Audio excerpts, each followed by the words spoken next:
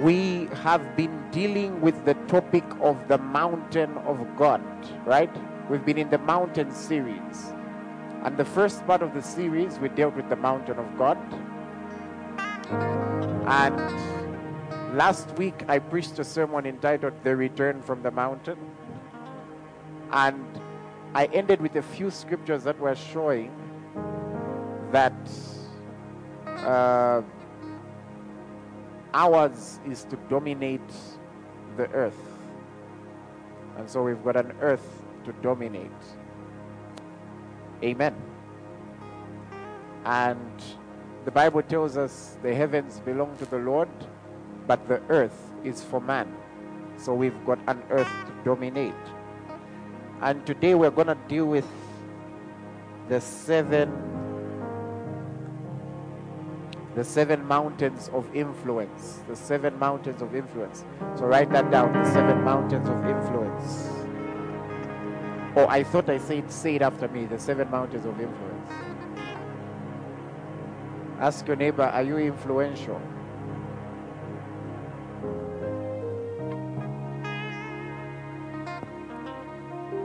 But I thought I should start from here. So this is the Lord's Prayer. Matthew 6.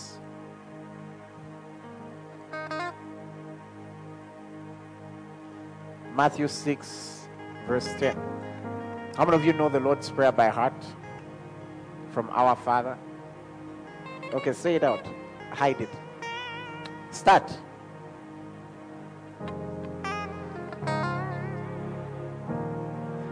Are you checking your neighbor?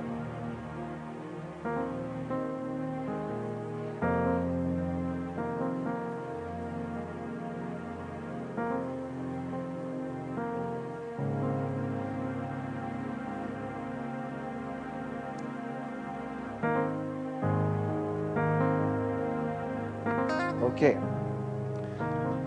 Let's go back now to the part we are highlighting.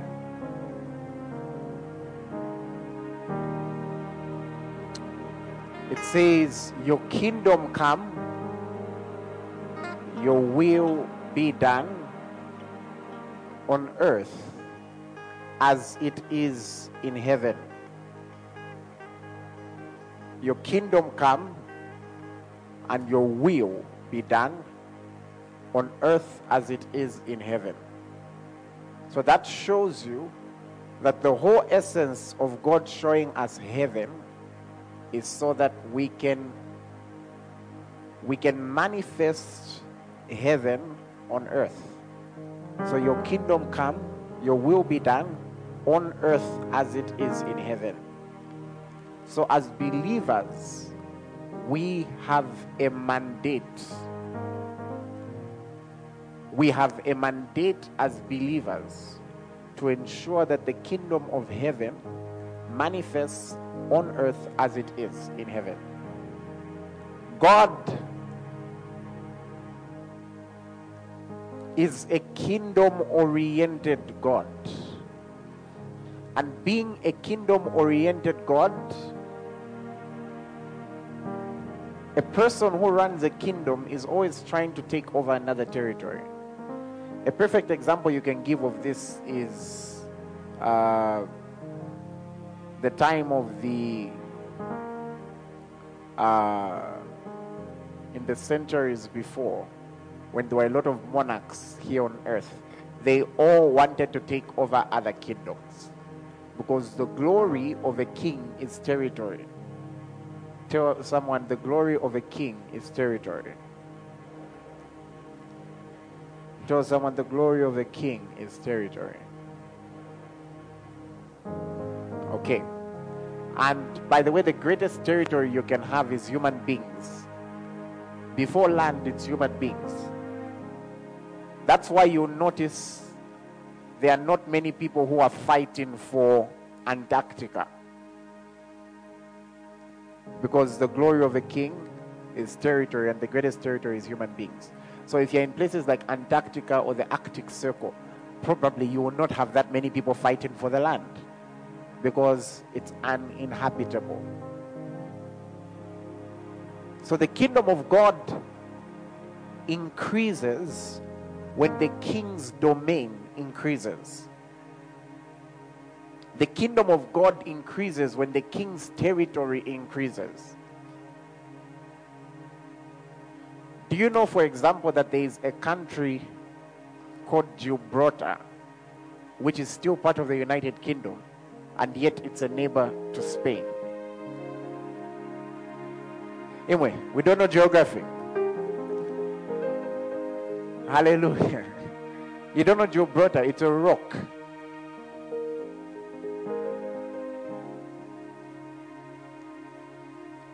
Okay. So, your kingdom come, your will be done on earth as it is in heaven. That's a mandate.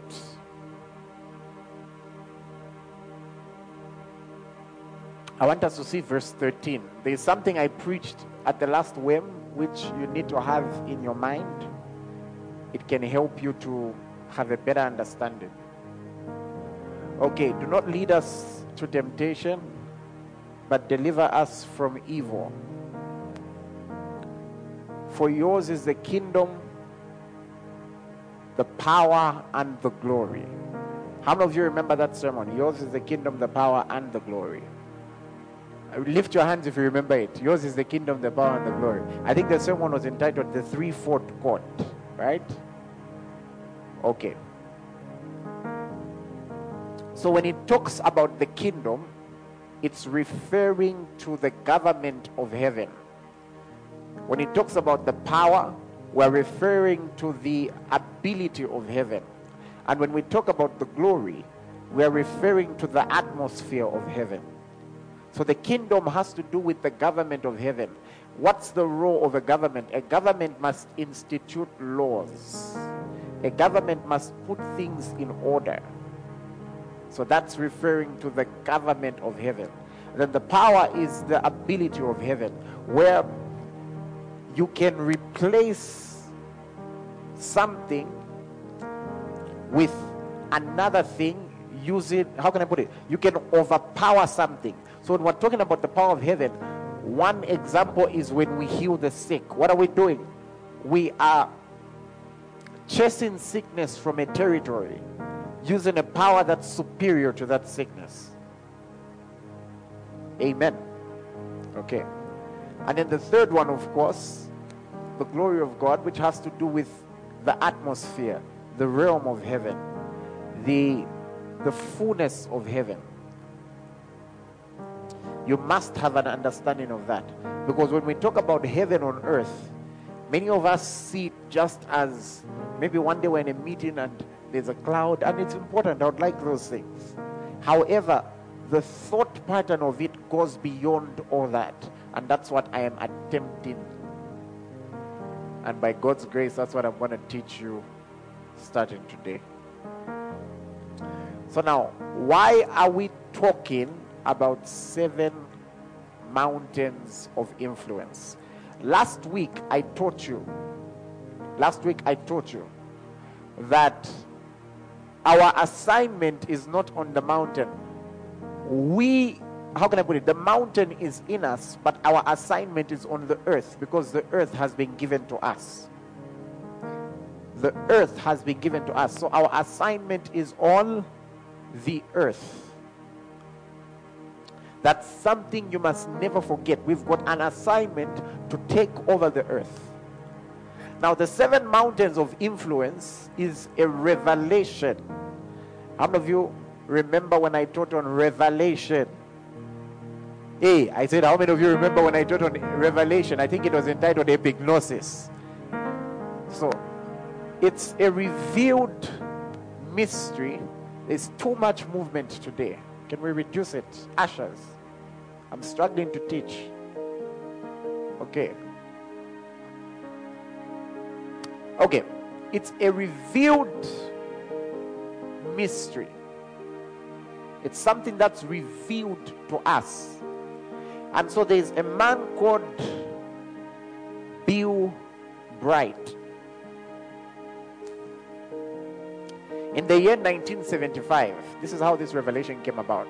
In the year 1975, there's a man called Bill Bright, and another man called Lauren Cunningham. Don't worry even if you don't remember their names. Now these two were meeting for the first time, and by the time they were meeting, they discovered that they both had something like the same dream. All we know is God told them the same thing. And God gave them both the same message, and the message was entitled The 7 Mountains of Influence.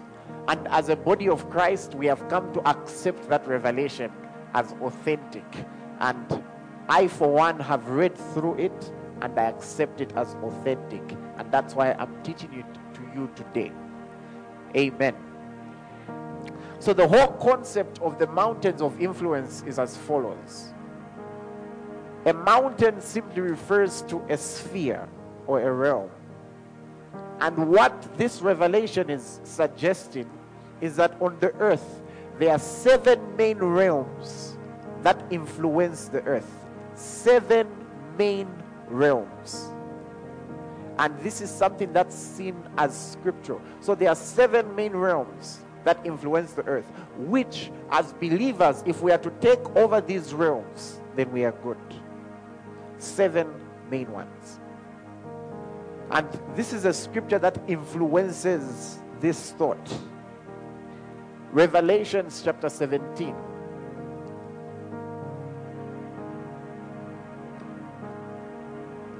We are going to read from let's read from verse 6, 5.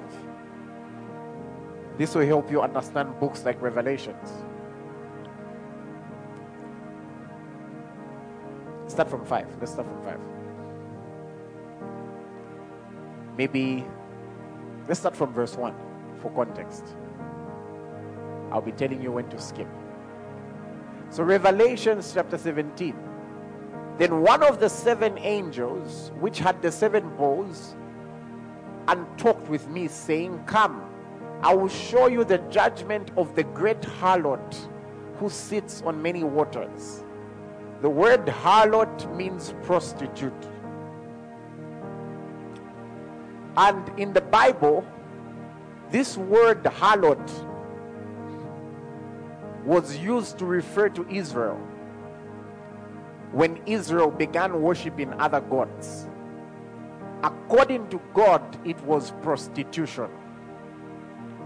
When they began worshiping other gods, it was prostitution. There is actually a prophet in the Bible who was told to marry a prostitute as a sign to Israel that this is what you're doing to me. Hallelujah. Please, that revelation ended in the Old Testament, not in the Parliament. No. The Lord wants to use me as a sign and wonder. Glory to God. Don't think he enjoyed it. If you're going to follow that one, you also follow what else he was told to do. He was told to eat feces. Glory to God. Then I'll believe you.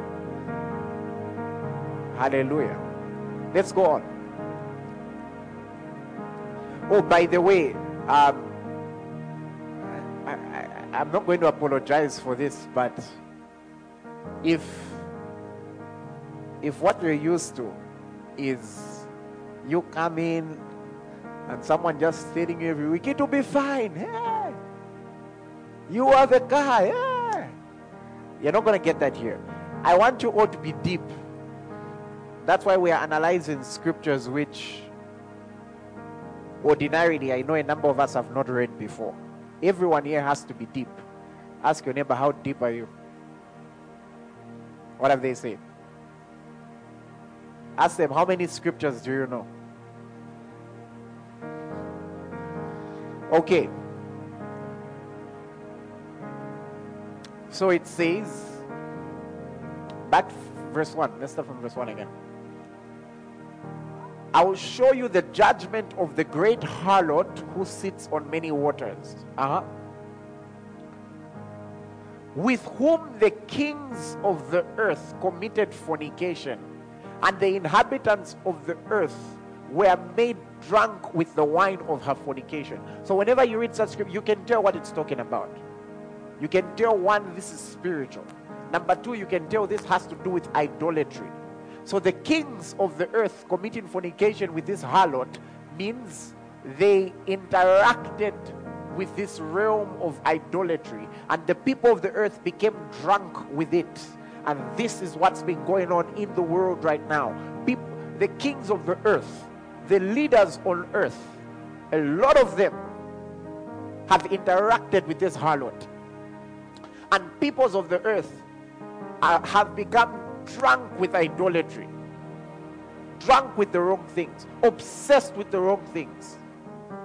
Somebody can be given a Nobel Prize for changing their gender.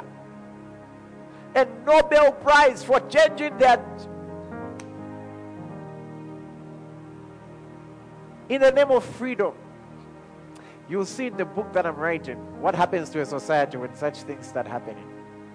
You see, the problem is the moment you remove God from a society, then each person has got the right to give their rules.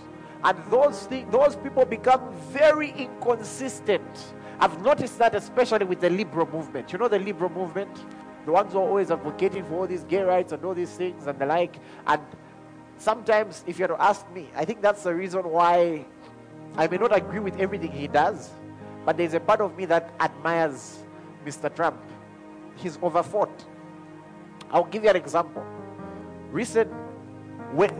Whenever there is a scandal, there have been 1 or 2 scandals that have had to do with immorality. There was one that had to do with Mr. Trump. There was another one that had to do with somebody else. That's in the US.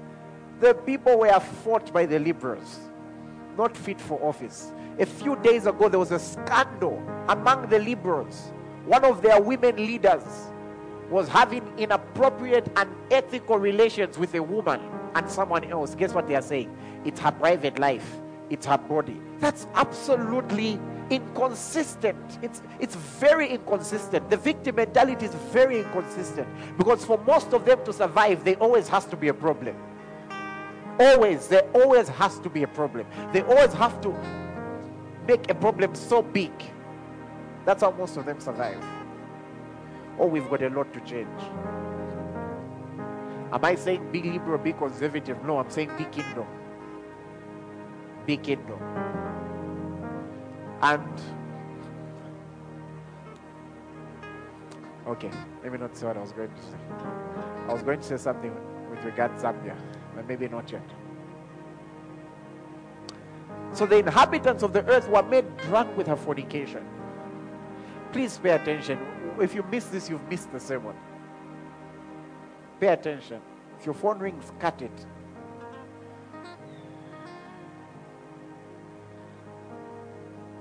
Next verse. So he carried me away in the spirit into the wilderness, and I saw a woman sitting on a scarlet beast, which was full of names of blasphemy, having 7 heads and 10 horns. So this woman, and have you noticed, woman is always used to represent a system. Mother Nature. You never hear Father Nature. Hallelujah. Mother Nature and all those things. And so this woman is in the wilderness sitting on a scarlet beast, which was full of names of blasphemy. So what's going on with the systems of the world? Blasphemy. There's a lot of blasphemy going on. And having 7 heads and 10 horns. Well, how many of you have never read the book of Revelations? Like on your own. Just be honest with me. Like on your own, you've never read the book of Revelations. Raise your hand. Okay. How many have never read it in a long time? Raise your hand. How many have struggled to understand the book of Revelations? Raise your hand. Like, if it's 7 heads, 10 horns. You know, when you study the Bible, you know one thing you realize? Most of the concepts of these movies and the like are gotten from the Bible.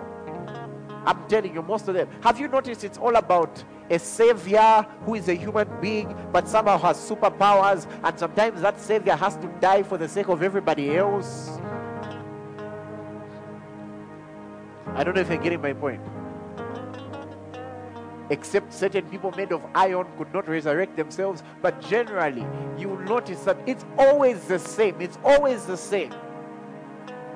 Most of this stuff is gotten from the scriptures. Either that or they are blaspheming. Let's go on. The woman was arrayed in purple and scarlet, adorned with gold and precious stones and pearls, and having in her hand a golden cup full of abominations and the filthiness of her fornication. A golden cup full of abominations. Do you know that right now in Canada, they are advocating, there are people who are advocating for it to become legal for human beings to sleep with animals? Do you know that there's a movement in the world right now that's advocating for pedophiles to be legalized, for the age of consent to be reduced to maybe 12 or 11 or 10, and pedophiles to be legalized? Pedophiles are people who perform sexual activities with kids. And these things are heavily funded. Some of you know what I'm talking about. Some of you here work with NGOs. Some of their agendas are abominable. Some of them don't even care about anyone. They just want the funding. I'm telling you, some of these organizations don't want HIV to reduce. As a matter of fact, they don't mind it increasing. That's how they make their money. That's why they always have to present Africa as this lost place so that they can access money.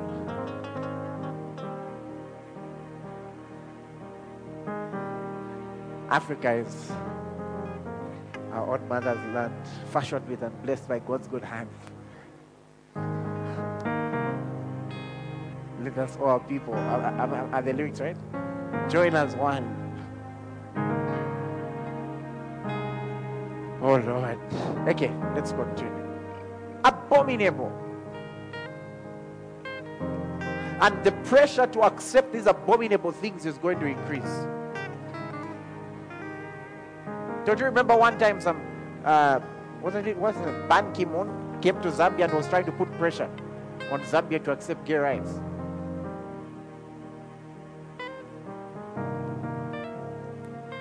This is where those are the moments where I miss Mugabe. The man used to answer them. The man would say, even a dog knows who is male and who's female.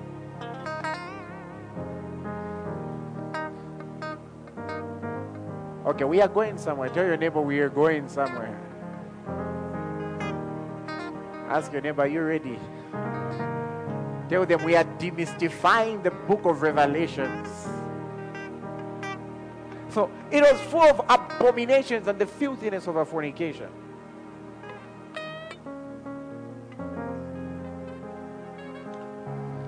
I'm not a conspiracy theorist, but I wouldn't be surprised if I discovered that some diseases have been created in labs before. I wouldn't be surprised if I was to discover that there are some sicknesses which they found a cure for, and the person who they found a cure, they've sat them down, because if that cure was to be released to the world, do you know that there are people who've got the power to end world hunger today, but food is a serious business? They're not going to end it. We are going somewhere. Next verse. So, for those who've just joined us, we are talking about the 7 mountains of influence. And this is a scripture that influences it. So we are saying there's this woman who the Bible describes as a harlot. And the kings of the world have committed fornication with this harlot. And the peoples of the world are drunk with her foolishness. Then it goes on to say, and on her forehead a name is written. What's the name written? Mystery. Babylon the Great, the mother of harlots and the abominations of the earth. Now, why is it called Babylon the Great? Very simple. Genesis 11. Genesis 11, look at this. Is somebody following? Is somebody learning? Okay. Now, the whole earth had one language and one speech. And it came to pass, as they journeyed from the east, they found a plain in the land of Shinar, and they dwelt there. And they said to one another, I want you to see this. Come, Let us make bricks and bake them thoroughly. They had brick for stone and asphalt for mortar. And they said, come, let us build ourselves a city. Let us build ourselves a city. And a tower whose top is in the heavens. Let us make a name for ourselves, lest we be scattered abroad over the face of the earth. And we all remember God was angry and he confused their language. Haven't you noticed that that's the same thing that's there today? The world is confused. They can't agree on anything. Have you observed that? Their language is confused. Even among themselves, they are confused. Can't agree on anything. So what was Babel? Babel is an example of rebellion. Babel is a picture of man trying to build himself a city, of man trying to dictate his own life, man trying to dictate his own laws. But compare this to Genesis 12. What does Genesis 12 say? Now the Lord said to Abram, get out from your country, from your family, and from your father's house to a land that I will show you. Abram was told to get out of he was from the land of Ur, right? Which present day I think is in Iraq. I will make you a great nation. I will bless you and make your name great, and you shall be a blessing. Notice, for them it was, let me make myself, let's make a name, let's make a name. But this other side it was, I will make you a great nation, I will bless you, you'll be a blessing. So success without God is Babel. That's Babylon. That's Babylon. And I can tell you something. The nations of the world have failed with this. That's why countries with the highest HDI, how come you've got countries like Sweden, a very high human development index, but very high levels of suicide? The moment you start removing God from the system, people get angry. People have got no one to fear. The moment you remove God from the system, people have no one to fear. They'll do whatever they want. And what was Abraham looking for? The Bible says he was longing for a city whose builder and maker was God. So those guys wanted to build themselves a city, but Abraham wanted the city of the living God. Hallelujah. Okay, let's go back to Revelation 17. So this is how you interpret the Bible. Scripture interprets scripture. On her forehead a name was written, Mystery, Babylon the Great, the mother of harlots and abominations of the earth. So what's the mother of abominations of the earth when we do life without God? That's the mother of abominations. Next verse. Haven't you noticed? That's what's going on in the world right now. The world wants to find its own way of doing things. It wants to find its own way of producing children. It wants to find its own way. Wants to find its own way of doing all things. Do you know why some of those things are being advocated? If you study most of them, you'll notice. Go read through the statistics. It may look like it's to help people who are not fertile. But the majority of people who are going for those things are very wealthy gay couples. So sometimes you find someone creates something good to help people, but then the worldly systems take advantage of it. And so before you know it, you've got 100,000 kids adopted by gay parents. How do you think they'll grow up? It means you've got a movement of 100,000 people who, if you tell them this is wrong, to get that out of their mind, you need power. Praise God, we've got power. Hallelujah.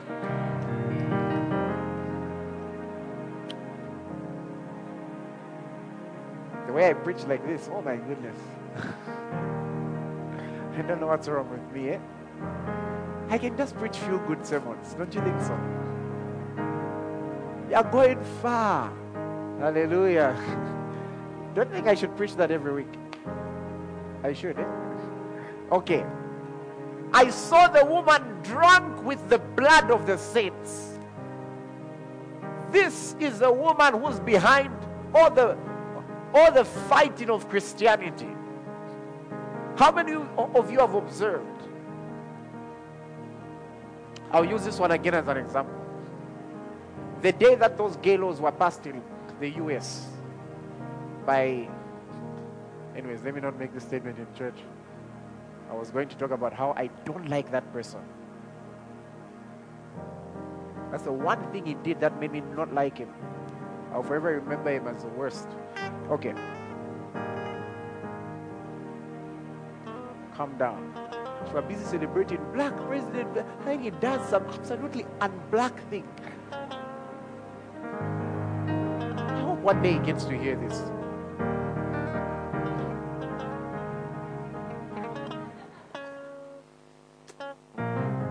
I saw the woman drunk with the blood of the saints. How many of you observed the day that those laws were passed? Do you know what happened in the US? Millions of people in the streets. And do you know what they did? They got a cross. They were mocking Jesus. Why weren't they mocking Muhammad? Why weren't they mocking Buddha? Why weren't they mocking Dagon? Why is it Jesus they're always mocking? Why are how many of you have heard of what happens in the US nowadays? There are some people who deliberately go to a Christian bakery and tell them, bake me a cake of 2 men doing this. And when the person refuses, they are sued, saying you are discriminating my rights. How come no one is advocating for the rights of those believers also to maintain their faith? Why should their faith be violated? And how come they don't do that to Muslims? Why don't they do that to them? You have to understand there is a war against Christianity. Do you know why Osama bin Laden, if you've done your study, please don't mind me, I've studied a lot. Do you know why Osama bin Laden hated the US? Do you know they were friends in the first place? Do you know the reason for the hatred? It's because the US backed Israel. That's the whole essence. That if we can deal with the allies of Israel, then we are good. Most of it is a fight against Israel.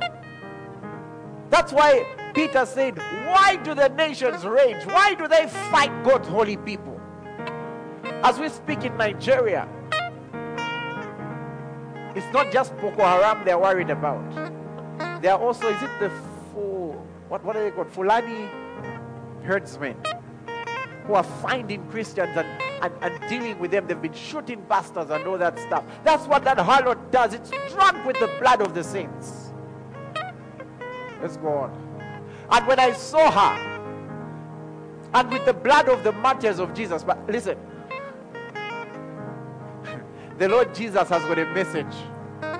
Has got a message for everyone who's fighting the gospel. Do you know the message he has? Do you remember what Jesus told Paul? I know many of us don't understand it. Do you remember what Jesus told Paul when he met him? He said, why do you persecute me? And then Paul said, who are you? And he said, it is I, the Lord Jesus. And he made a statement I love. He said, it is hard to kick against the gods. Goads. Do you know what that means? It is hard to kick against the gods. It's like a cow, and then you've got like spiky things. If you keep kicking, you're just getting hurt yourself. If you keep kicking, you're getting hurt yourself.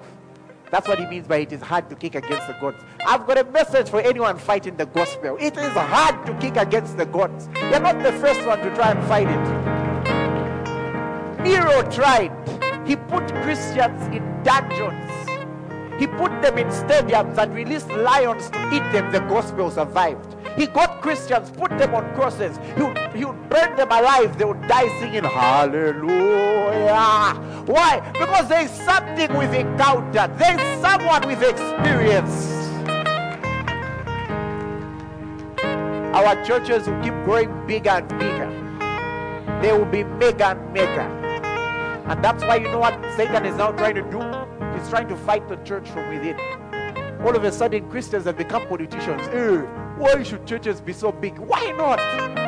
Why are there so many churches? Why are there so many bars? Hallelujah. Why should young people be preaching? Why should young people be playing football? I don't know if you're getting my point. Come on, guys. We've got a world to save. We've got a world to save. No, don't be too spiritual. Don't be too worldly. Hallelujah. Listen to me. I want to tell you something. I'll tell you this, and I want you to listen to me well. Some of you listen to me right now who are giving up an opportunity to do this, to change lives. Because it's now all about you and your exams and your work and your marriage and your 2 children and your 3 dogs.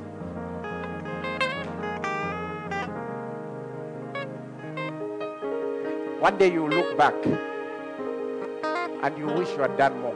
You wish you were not just a Sunday Christian who just comes to sit and clap for the pastor. You wish you had done more. There are some scriptures in the Bible that scare me. The Bible says in every house there are different vessels. And it's talking about the church. And it says some are golden vessels, some are vessels of silver, some are vessels of bronze. You know, I've been hearing people say these things. No, I don't know why. Okay, it's okay. I don't know why people take pleasure in certain things. Like, it's not even written. Some are broken vessels. No, God uses broken vessels. Listen, please, don't advocate to remain broken. Hallelujah. There's something being dealt with in your life. Let's help you out. But listen to me. You are a chosen generation. You are a golden vessel. There is nothing wrong with feeling good about yourself. There is nothing wrong with seeing yourself the way God sees you. You don't always have to look for, like, in fact, why should it be that as a believer, the worst statements are the ones that appeal to you? Only if you hear people, if you have to come here and say, you know, I don't even have them in my vocabulary. I'm looking for a bad statement. Why should that appeal to you?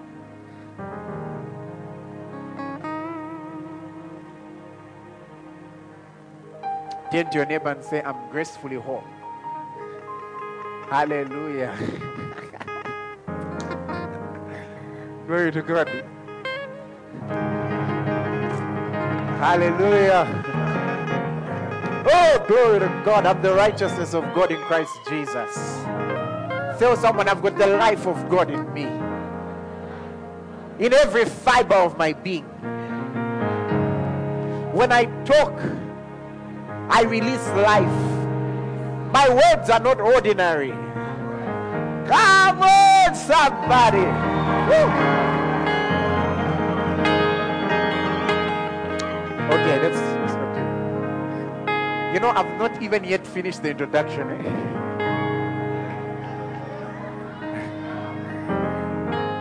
Next verse. Go back. It says, when I saw her, I marveled with great amazement. But the angel said to me, why do you marvel? I tell you the mystery of the woman and the beast that carries her, which has the 7 heads and the 10 horns. The beast that you saw was and is not, and will ascend out of the bottomless pit and go into perdition. And those who dwell on the earth will marvel, whose names are not written in the book of life from the foundation of the world, when they see the beast that was and is not yet is. Next verse. We're not dealing with the topic of the beast today. Here is the mind which has wisdom. The 7 heads are 7 mountains on which the woman sits. So what are the 7 heads? 7 mountains. And so I explained earlier that there is a revelation that we've endorsed as a body of Christ, which came from a man named Bill Wright. And in this revelation, he got a revelation that the 7 mountains are actually spheres and realms of influence here on the earth. And what's interesting is that the harlot has been sitting on these 7 mountains. Not on my watch. I said not on my watch. I thought somebody would agree with me as well. I said not on my watch. Tell somebody not on my watch. Because there's a prophecy that has been given about the last days in Isaiah chapter 2, that there is a certain mountain that will begin to dominate. And these that we are calling mountains, will call them hills. Now listen to this. Isaiah chapter 2 verse 1. Isaiah 2 verse 1. The word that Isaiah the son of Amos saw concerning Judah and Jerusalem. It shall come to pass in the latter days. Tell someone we are in the latter days. That the mountain of the Lord's house shall be established on the top of the mountains. It shall be established on the top of the mountains. So in short, it won't be that harlot sitting on the mountains. It will be the mountain of the Lord's house that will be established on the top of the mountains. And it says, and shall be exalted above the hills, and all nations shall flow to it. The kings shall come to it. And look at the next verse. And many people shall come and say, come, let us go up to the mountain of the Lord, to the house of the God of Jacob. He will teach us his ways. Somebody say his ways. So we will learn his ways. The world will learn the ways of God. And it says, and we shall walk in his paths. For out of Zion shall go forth the law and the word of God from Jerusalem. And what does the Bible tell us? It says, we have come to Mount Zion and to the city of the living God. So it's from Zion, it's from the city of the Lord that the world must come and drink, and the law must go forth. The world will learn. Listen, the world will learn the ways of the Lord. The world will learn the ways of the Lord. The ways of the Lord have to do with knowing the nature of God, knowing how he wants us to be. I'll tell you this. The concept of God is this. If you have a God, if you have someone you regard as God, then you're dealing with someone bigger than you. You're dealing with someone smarter than you. You are dealing with someone who knows better. You are dealing with someone who teaches you. You're not the one who teaches him. He's the one that teaches you. You're not the one who created him. He's the one that created you. You're not the one to give him your ways. Stop building a Tower of Babel. He's the one that makes us. He's the one that builds us. He's the one that tells us how we ought to live. He's the one that defines our right from wrong. The trouble with not having God, the trouble with not having a God, and in our case not having God, is that there's no definition of right, there's no definition of wrong. Everything goes. It depends on how you think. Are you kidding me? Before we know it, if we continue like this, if the world continues to be godless,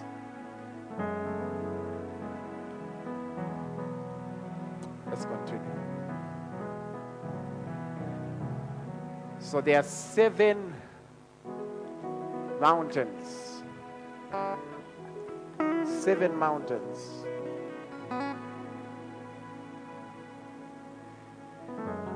Can I give them all to you, or I should be giving them to you one? 1, eh? Number 1, the mountain of religion.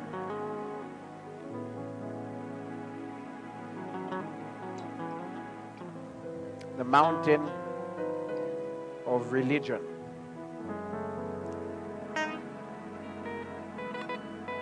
Somebody say the mountain of religion.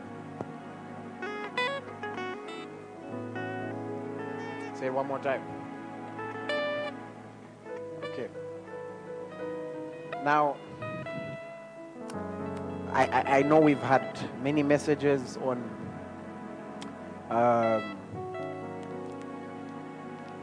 religion, and I think there are songs about no religion and whatnot, and the like, but let's understand context. Religious festivities are not always bad, okay? The book of James actually talks about true religion, and we're also told we've come to the city of our religious festivities. But what's bad is when we exalt systems over a relationship with God, okay? But then some people have used that wrongly for, like, sometimes body of Christ, we really, on this mountain, sometimes we really, really fight ourselves a lot. There's a famous artist. There's a famous, I'll say previously secular artist who I think got saved recently and has released an album. I don't know why. And there are a lot of Christians who are cautious about it.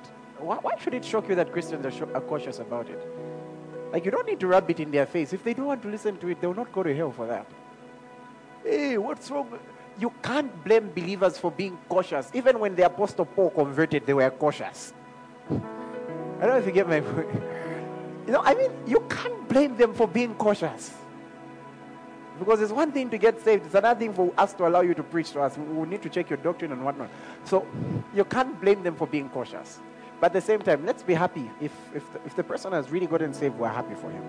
But don't blame believers for being cautious. It will always be like that. There will be some people who probably never believe him. It's okay. They'll meet in heaven. You think everyone believes? Do you know how long it took the Apostle Paul to get accepted? Do you know what happened for the Apostle Paul? The guy gets saved. God appears to someone, gives him an accurate word, says, go to this house number this. You'll find a guy called Saul. Go lay hands on him. The guy said, God, that one, I've heard of him. That guy is bad news. Are you getting my point? But then, if you've got trouble with the way some people have reacted, you don't need to be all over social media. Hey, what's wrong with the church? Hey, why are you advertising us wrongly? Come on. Don't do that. Sometimes be reasonable. There's a reason why people are cautious. It happens. Hallelujah. It's probably not the first they've ever been cautious with, or the last. So, come on, guys. But at the same time, if that's what's going on, praise God. Hallelujah. We praise God for the millions that have been reached. And we pray he also gets himself a pastor. So he's taught the way of the Lord. Okay, I hope I've answered, because a lot of you have been texting me about it. Have I answered you? Especially young adults have been texting me. Pastor, can I listen to... Why are you so eager? Anyways, I've not listened to the content. So if it's good, praise the Lord, eh? Let everything that has breath, praise the Lord. But don't attack your fellow believers for being cautious. You can't blame them. Hallelujah. Don't force them. If the Bible says if one person thinks eating meat is okay, another one doesn't think eating is okay, don't force them. Because you might be going against their conscience. Some people, their conscience will not allow them. So don't force them, eh? The same way, if someone gets saved, maybe all their life they believed they shouldn't eat pork. They get saved. Don't force them to eat it. Don't. Their status will not change in heaven by them eating or not eating pork. Don't force them. Some people will even rub it in your face. Now let me show you. Find the person is seated, they even start, no, come on, don't do that. That's not walking in love. So the mountain of religion. Someone said the mountain of religion. Hallelujah. I've answered your questions well, eh? Yeah, soon we'll have that other... Remember the question and answer segment we used to have? We'll have it soon so that maybe we can tackle some of these questions. Hallelujah. Okay. So the mountain of religion. The mountain of religion. Religion could be, or should I say it actually is, for me I would say it's the most influential force in the world. Religion is the most influential force in the world. How many of you would like to see a different Zambia? Like a Zambia where people think differently and do things differently. The rest of you don't want to see a different Zambia? Can you lift your hands?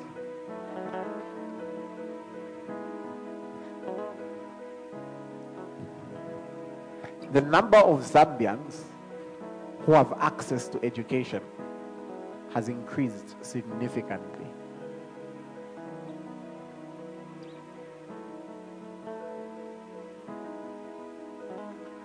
Now, I don't want you to think this is an attack on pastors. It's a challenge.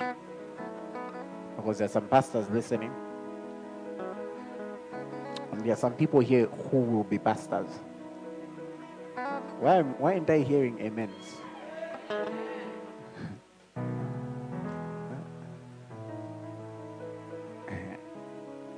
I've heard someone say that there are some people who God called, and there are others who God. Like, God, call me. Okay. I know people usually like to say, no, when God called me, it was so hard. I didn't want. Yeah, I was already on the phone. I was waiting. I don't have that testimony. After getting saved, I wanted to call in. Okay. Now, here's my thought. Recently, there were those events that happened in South Africa. The whole xenophobia stuff. You know the first question that was in my head? Where are the pastors? Most of those people go to church. What are they being taught?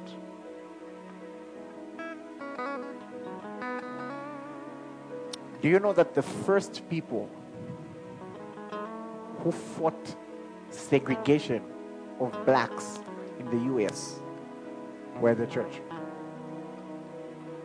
I know we love to talk about the black people like Martin Luther. How many of you have ever heard of F.F. Bosworth? Lift your hands if you've heard of F.F. Bosworth. He was a healing evangelist.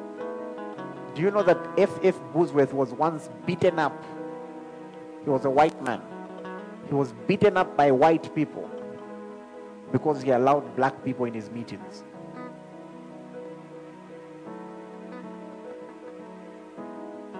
And they beat him up. They thought he was dead. Then he walked for 3 days, going back home. I don't know how he managed to walk for 3 days. And when he reached the door, he just collapsed. And after about 3 weeks, he was okay.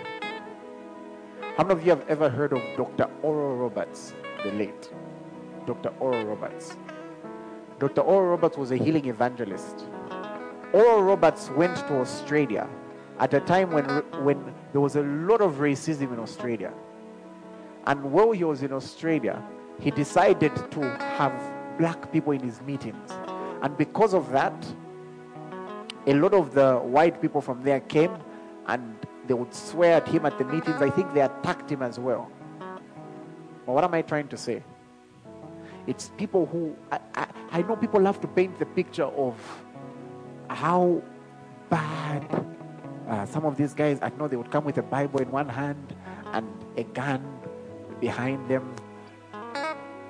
That's not entirely true.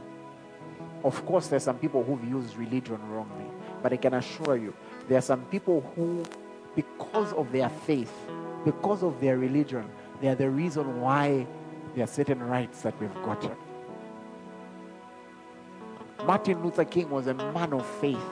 And because he was a man of faith, he managed to advocate for rights. We'll get to all those things. What am I trying to say? Religion plays an important role in how people think. That's why the fight on terrorism. Do you know what makes the fight on terrorism very difficult? It's very hard to fight someone who's not afraid of dying.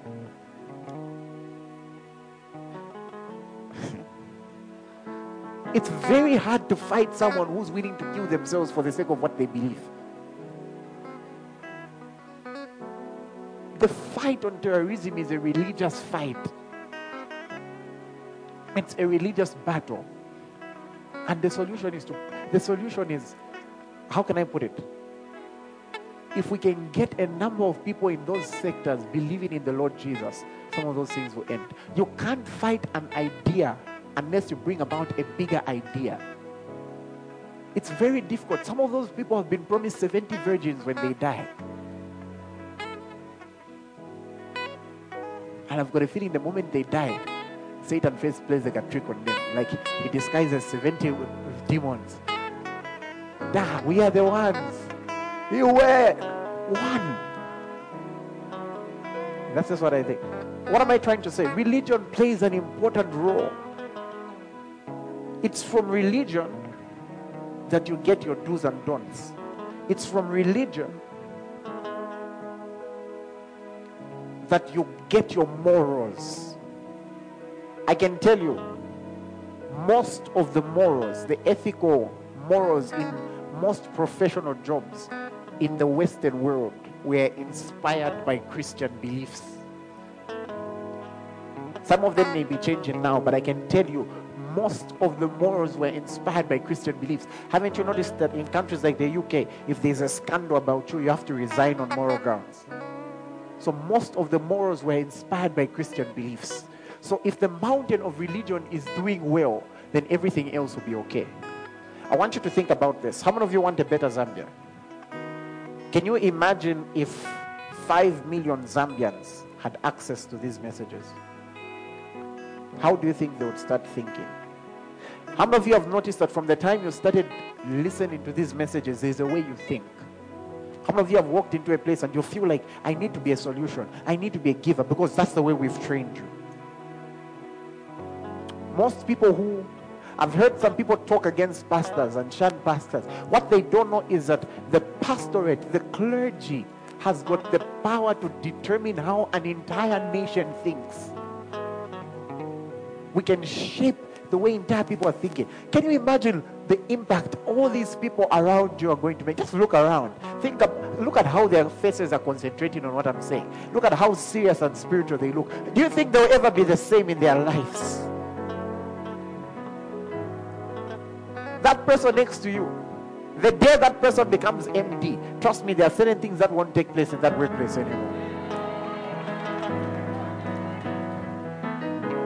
Hallelujah.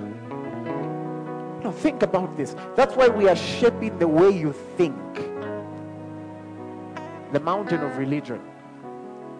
I have seen the gospel do in people's lives what everything else has failed. That's why I was saying the other day that, and I mean it, if some parents knew how bad their children were, they wouldn't fight us. I've seen the gospel do what Wembia could not do. I've seen the gospel do that. This gospel, that's why this gospel must be preached everywhere. It should be preached to kids in kindergarten. It should be preached to people in primary school. It should be preached to grade 8s, grade 9s. It should be preached to grade 10s, 11s, 12s. Because if we don't preach to them, the world is always preaching to them. Satan doesn't mind how worldly he gets them. Listen to me. There are some people who think this person is too young to be spiritual. I'm telling you, Satan doesn't mind making them demonic at a young age. If you knew the number of demons I've cast out from 13-year-olds, you would be shocked. He doesn't mind how worldly he gets them. That's why you find right now, someone can be 11, 12 years old, addicted to pornography. He doesn't mind how worldly he gets them. Why should we care how spiritual we get them? He doesn't mind how worldly he gets them. As a matter of fact, if we are to be honest with ourselves, you find that a number of us, before we got saved, those same ages, 13, 14, 15, a lot of things went wrong. 16, 17, 18 started becoming experts.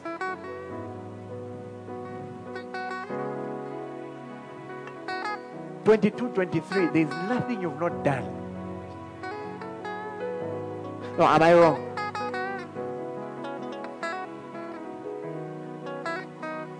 That shows you that the gospel has to be preached to these people. We need to take the gospel back in the schools. I'm telling you. They allow, listen, there's a place for that. But I've seen the gospel do bigger things than some of these behavioral change programs. The gospel can compel people in Webatu. The gospel can change a person's thinking. It's the power of God unto salvation. This gospel needs to be taken to the prisons. Hallelujah. This gospel needs to be taken to the streets. This gospel, it needs to be taken to the hospitals. I remember one time going to the hospital and I was praying for someone. And as I was praying for them, when I was just about to walk out, the neighbor said, "Excuse me, how come you're not praying for me?" That showed me something. There's a lot of hopelessness in some of these places. Sometimes someone just needs a word of encouragement. This is my thought. I do see some of the things on the screens, but it's my thought. I've always had a thought of certain, Oral Roberts had the same thought as well. But let me just share it, of certain Christian hospitals. Whew. I've always had the thought of that. I do know there are some faith-themed hospitals. For example, I know the Adventist Church has got an eye clinic here, right? I also know there are other faith churches. But this is my thought here. Imagine this hospital. You know how the doctors do rounds? Then there's also a part now for the pastors to do rounds. Like, okay, yeah.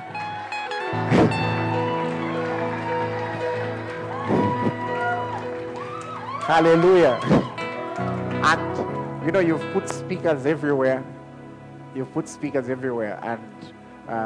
you play different beautiful music. And you can imagine someone is there, even if they're unconscious, their hearing doesn't go, and they're hearing healed in the name of Jesus. I just think we would see more. And in this place, before the doctor can sign that the person is gone, the pastor has to come check. Hallelujah. No, let's see. Give us a million. Let's try our best. Because I can be honest with you.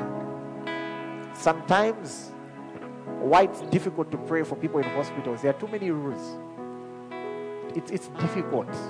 I'll be honest, it's difficult. I've been to hospitals. You want to try something, there are 15 people on you. And some nurse looking at you as though you don't know anything. Hallelujah. Please, for those who are working in the medical field, when people come to pray for someone, treat them well. Treat them well. They are not saying you're doing nothing, but allow them to have faith. Because some of your patients just need a little bit of hope. Then some just need the anointing. Then some just need that devil cast out of them. Hallelujah.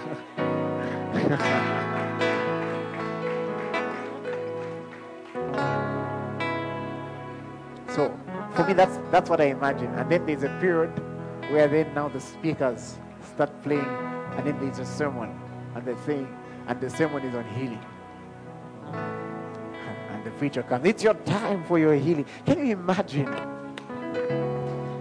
That's just a thought I have. It's a thought I have. Where in our curriculum, we can include serious Christian studies. It may not even be mandatory, it may be voluntary. Eventually, entire schools will come in and we teach behavioral change the Christian way.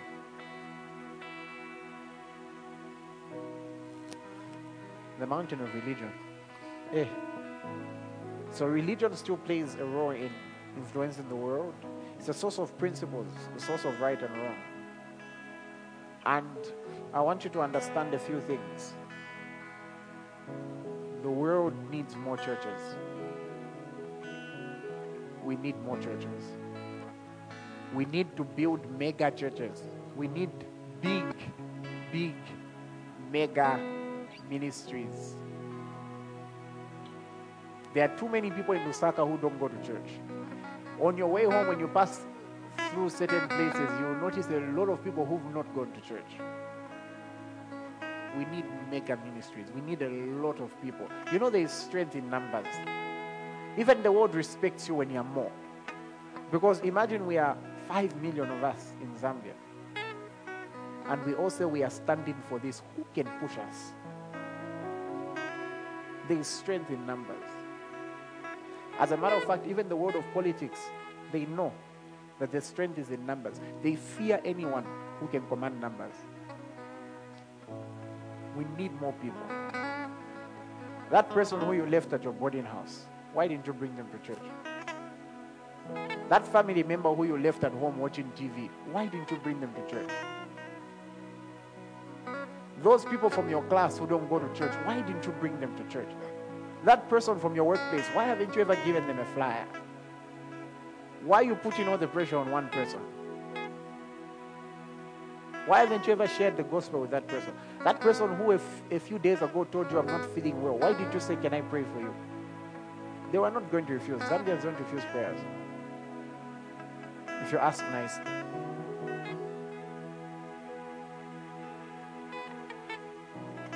Come on. Are you playing your part? Are we really taking over this mountain? Or are we now allowing people to be governed by worldly ideologies? If they don't live by the gospel, they will live by karma. If they don't live by the gospel, they will live by astrology. No, I'm a Septus, I'm a Leo, I'm a Shani. People are looking for a gospel. They are looking for a Messiah. They are looking for something supernatural. Why aren't you giving it to them? All those contacts in your Facebook, and you're afraid to send them a flyer because they'll look at you as too spiritual. How do you want them to see you? Too worldly? Come on, are you doing your part? Ask your neighbor, are you playing your part with this mountain? Now, this mountain involves some people joining. Some people joining us on the pulpit. There are some listening to me right now. You've got a calling of a pastor. I'm using pastor loosely to mean all of them. We can't do this alone. We need certain people who would dedicate their lives to pastor in different capacities. Some will be what the world calls full-time, though I believe everyone is in full-time. But we need people to answer that call. If you know you've got a call, you need to answer it. The best is, you see, you may not become an ordained pastor now, but you can start playing your role. Listen to me. It's not possible that I'm the only pastor called in this church. Or it's me and Pastor Cho and I don't know. Who do you think is going to pastor all those branches? Don't look down on that office. Hallelujah. Don't look down on it. Don't allow the world to look down on it. Let me just make a few comments that I end for today. With this mountain, it begins immediately you are saved, okay? The Apostle Paul started preaching immediately he got saved. Now, I want you to understand this. I wrote a few points. For you to manifest greatly in this mountain, number one, you have to understand that we are all ministers. We may not all be pastors. We may not all be in the fivefold ministry. Fivefold ministry has to do with apostles. Give me Ephesians 4:11. Look at this. Just watch it, please. Just watch it from the NLT. Ephesians 4 verse 11. He himself gave some to be. Now, these are the gifts Christ gave to the church. The apostles, the prophets, the evangelists, the pastors, and teachers. So, in case you don't know, God gave me as a gift to you. How many of you think, perhaps, you can tell I'm quite anointed, eh? It's evident, not so. Yeah. Now, listen. I want to show you something. I'll be honest.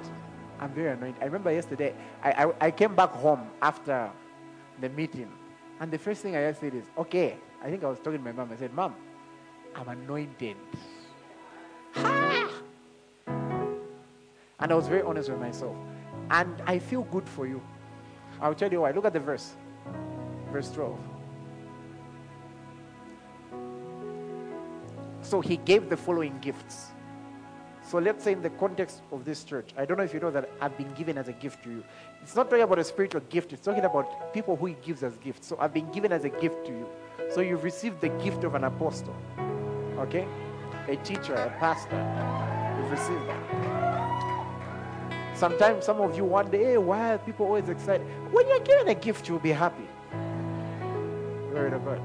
Now, it says their responsibility is to equip God's people to do his work and build up the church.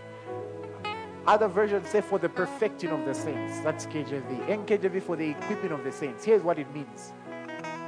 If you think I'm big, what do you think it says about you? Listen to me. It means God knew the quality of believer he wanted you to be. God knew the quality of doctor he wanted you to be. I don't know if you're getting my point. God knew the quality of teacher, the quality of economist, the quality of lawyer, the quality of microbiologist. God knew the quality of demographer, statistician, whatever it is. Hallelujah. He knew the quality of musician, the quality of actor, the quality of politician, the quality of husband and wife. He knew the quality of mother, the quality of father that he wanted you to be. So he gave you me. I don't know if you're getting my point.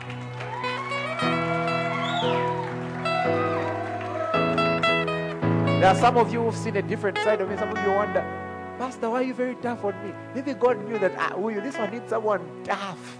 Want to nikamusia eka, asabu kuwa dere la wabusa. There are those who are able to do dribbling with the master. You need someone tough. Glory to God. Some of you, there are some people here who are older than me, some a bit significantly. Can I tell you one reason God gave a young pastor? This is my own funny thought. You know why? Are you ready for it? Are you sure you're ready? It means I'm not planning to bury any of you. No, I want you to think about this. Wait. Let me tell you the thought. Let me tell you the thought. I'm young. So me, I'm always thinking the next 50 years, the next 60 years. Just know you're all going to be around. I don't know if you're getting it.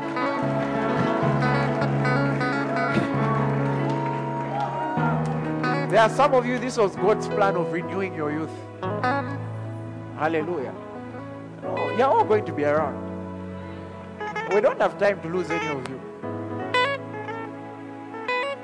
Hallelujah. No, there's no time. No, this world, anything can happen, not to you. I know how I pray for you. Hallelujah. So if you've not made plans for the next 20 years, the next 30, the next 40, the next 50, the next 60, the next 70, can you start making them now? Hallelujah. Recently, I was planning my life from 74 to 90. It's quite a good plan. Quite good. Hallelujah. One of my favorite things in that period will be preaching at young people's conferences. Yeah. Wait, some of you think you'll be the young people.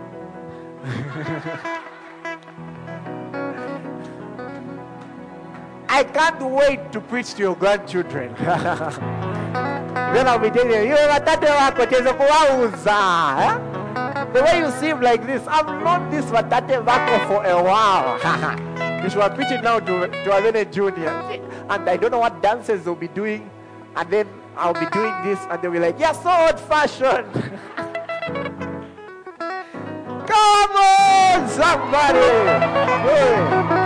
Okay. So here's the point. The reason why God gives you pastors is because you are ministers. So meaning he wants you. That's why far be it from you that you can have a pastor like me and you don't know scriptures. No, far be it from you. The trouble is when the church is done in a superstar model, you've got like one superstar. He's the one who knows all the stuff. He knows how to heal the sick and the like. And then you're his audience. So it's like a wrestling match. Like the pastor is like John Cena. He comes in, hey, your time is up, Shanshani, and you're all cheering. And so your job is to cheer. You can't fight as well as him. But the difference with this is that our aim is to equip all of you. All of you must be able to preach the gospel with this same quality. Now, you will not all come to this pulpit because I enjoy preaching here. Hallelujah. I can find someone has planned. The day pastor gives me, I will show him. Listen, I've only not preached once this year. It will probably end like that. Hallelujah. Hallelujah. But guess what? You can all have your own pulpit. May not necessarily be this one, but you can all have your own pulpit. Thou shalt not covet thy pastor's pulpit. Hallelujah.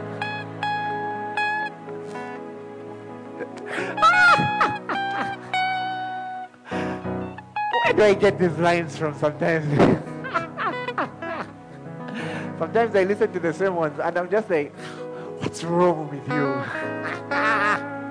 Anyways, didn't want to look good. Every day is a party. Hallelujah. So now listen. We have to come to a place where we open churches like popcorn. I don't know if I get my point. Like we should, like every week there should be an announcement. Oh, our Ballaston branch has opened. Oh, our Chalala branch has opened. Oh, our Kitwe branch has opened. Our Ndola branch has opened. Pastor Cholo said, you have to evangelize as though you're the only church that does it. You have to, in your head, it should be as though there are no other churches that evangelize. It's just yours. That's the way you must evangelize. If every church was to do it like that, can you imagine how many people would pull? Hallelujah. We must have a lot of branches, different nations. We must open a lot of cell groups. Why isn't there a cell group in your area? You're the 5 of you. Do you know what you need to open a cell group? 2 or 3. Where 2 or 3 are gathered. Why isn't there a cell group in your area? Don't have the mentality of, no, Malama will open one. No, I don't need to because Annie has opened one. Don't have that mentality. Why haven't we done Dominion Night at your institution when you're there?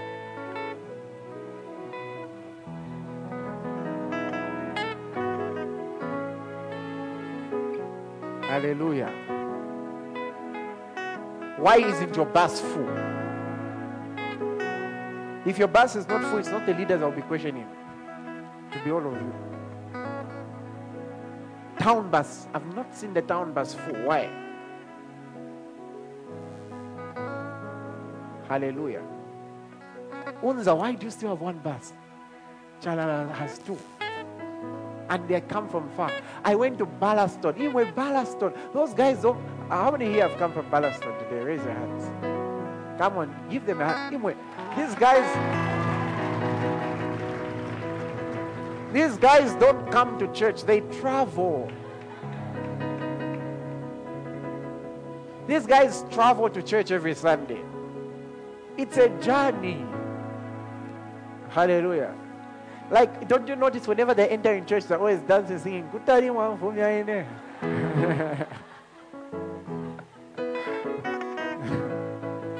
And then, iwe woi, ukala chabe apo. Dionse umachedwa woi. Nitani mvuto yako woi. Hallelujah. Ask your neighbor, ask the woi. You know who I'm talking about. You know that woi who I'm referring to.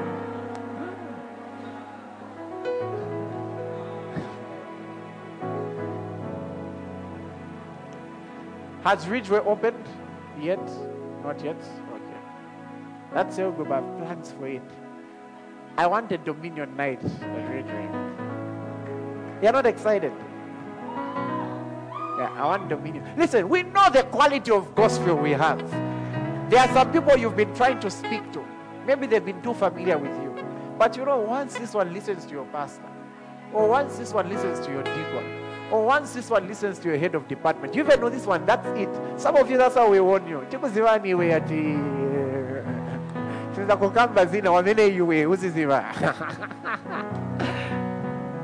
Okay. Hallelujah.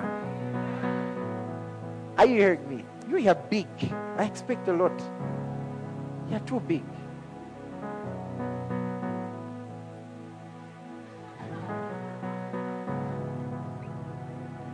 Okay, let me wrap it up. How many times have I said let me wrap it up? Twice only. I was told a good preacher wraps up 7 times. Is that true? That's how you know that. Oh my God, I feel the anointing. No, wait. Hold on. I know what I'm talking about. There is a great anointing for evangelism. You know that the power of God can come upon you and make you bold. And make you a person who, when you speak, your words convict others. When you go to someone and greet them and just say, are you okay? Tears. I just want to give my life to Christ. I remember calling an altar call for healing. at a Dominion night, I call an altar call for healing. And people come to the front and say, I'm a sinner. I need to repent.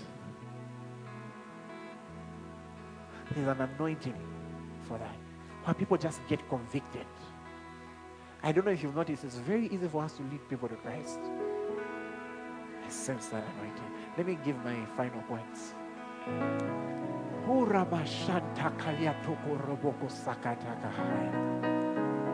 Someone may be thinking, Apostle, I don't yet know much.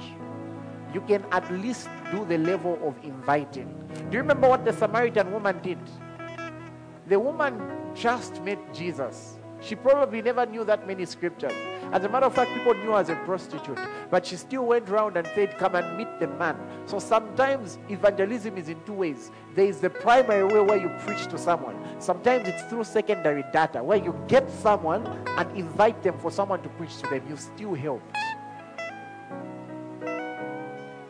That's what we want our churches for.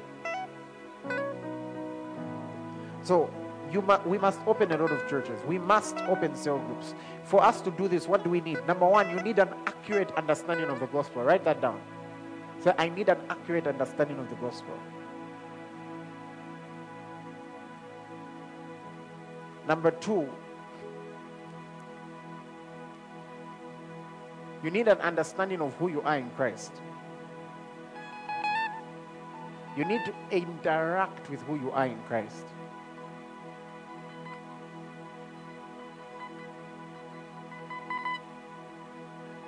Number three, you need boldness. Number four, you need to understand that you are a minister.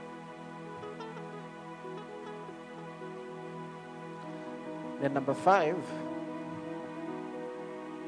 you need to be compelling. You need to be able to compel people. I've got things to say on each of those points.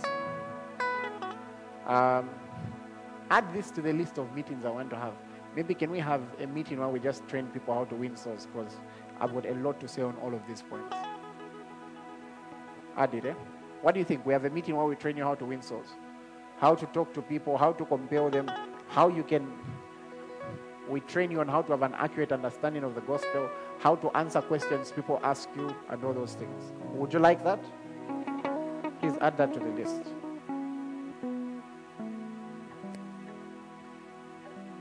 However, if all we teach is the mountain of religion, everyone is going to want to be a full-time minister. Now, full-time, not in the... I believe everyone is a full-time minister. But then you'll find there are certain ministers who... let me put it like this. There are certain people who, for lack of better term, work for the church. But you find even their resources are supported by the church. Now, what has happened is, in a church organization, if you have so many people admiring that, one, you have a lot of people dropping out of school, a lot of people quitting their jobs, and then you have too many people chasing too little money, and before you know it, pastors are fighting over money. Then before you know it, there's a breakaway, and people are trying to get the influential ones, and the people they are targeting are those with money. One reason why that happens a lot is because a lot of those are not even called like that. That's why don't quit your job. Don't stop going to school. If you genuinely think God has told you that, come and ask me, we'll pray. But don't do that. If you've done that already, come talk to me so that I tell you to go back. And I encourage you. And I'll tell you something about the way we do things. You should read our pastor's policy here. Just because if you come to us and say, oh no, I've stopped this, I've gone to Bible school, I've come back, whether you've got a Bible school degree, we will not ordain you. We decide who we ordain. We look at many things. And then if we ordain you, we're not saying go stop what you're doing. Because with what's going on in the world now, the church will only survive if we have, you know what the world calls lay pastors? But in my head, they're all full-time. But that's how the church will survive. Otherwise, too many people are spiritual. Half the people here can make very good full-time pastors, except the office won't fit.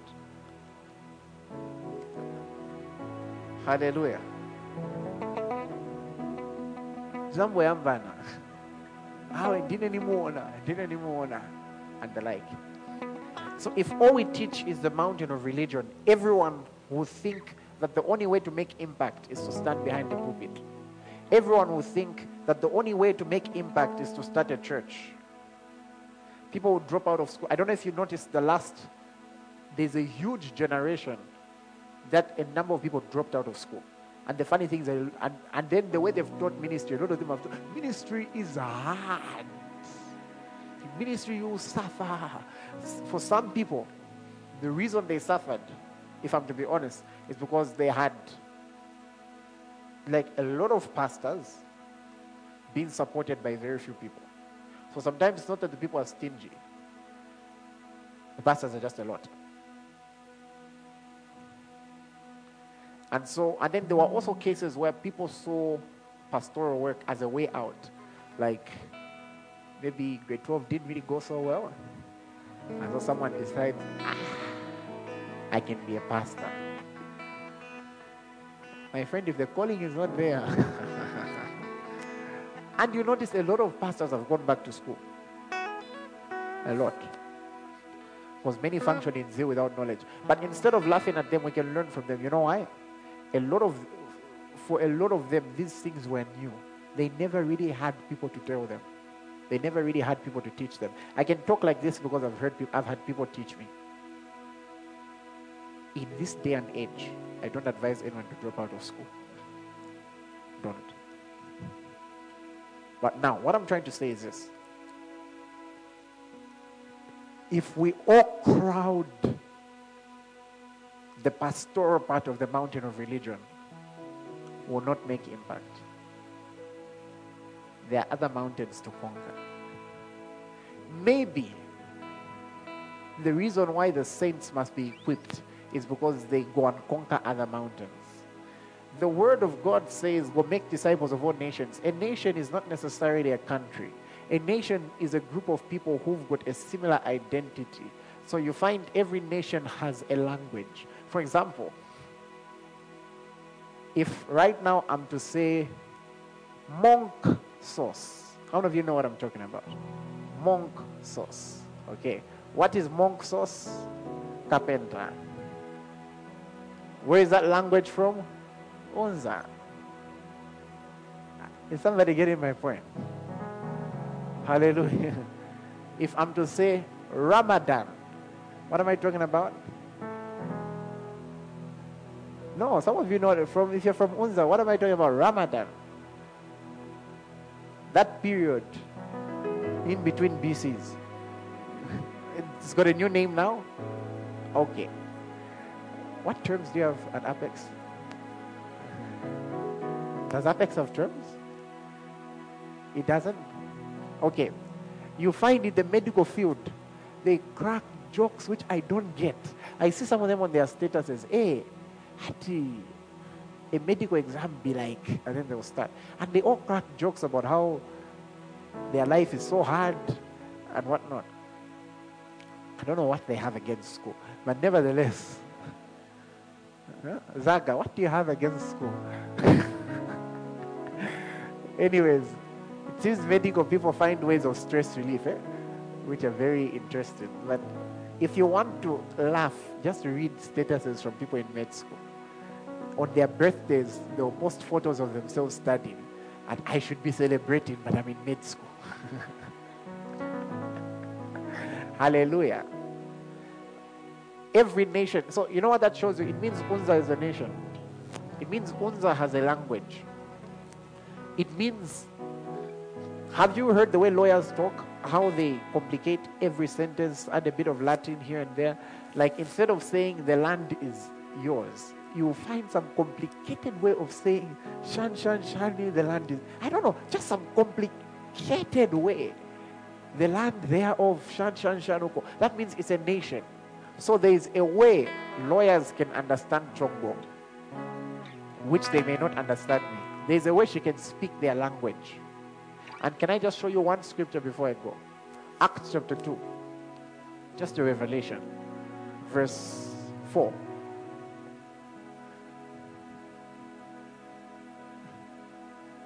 They were all filled with the Spirit and began to speak with other tongues as the Spirit gave them utterance. Next verse. And they were dwelling in Jerusalem devout men from every nation under heaven. Next verse. When this sound occurred, the multitude came together and were confused, because everyone heard them speak in his own language. Every nation has a language. And there are nations that need people to speak it in their language. There are some people who don't have time to listen to a sermon. They are not interested in listening to a sermon. But if someone can get that sermon and put it in a rap song, they will listen, because you're speaking their language. There's some people who may never attend church, but they can attend a fashion show. And if a fashion show can be designed in such a way that somehow there'll be something communicated to them, they will listen because you're speaking it in their language. What am I trying to say? The mountain of religion is not enough. There is more. There are other mountains we are supposed to conquer. Next week.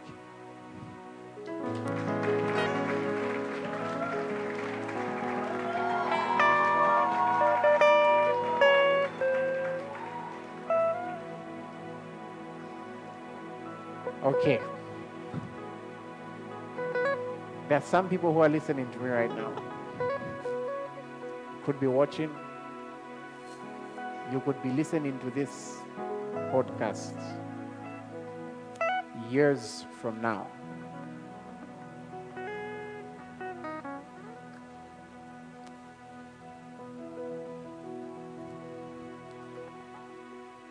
And maybe you've not given your life to Jesus.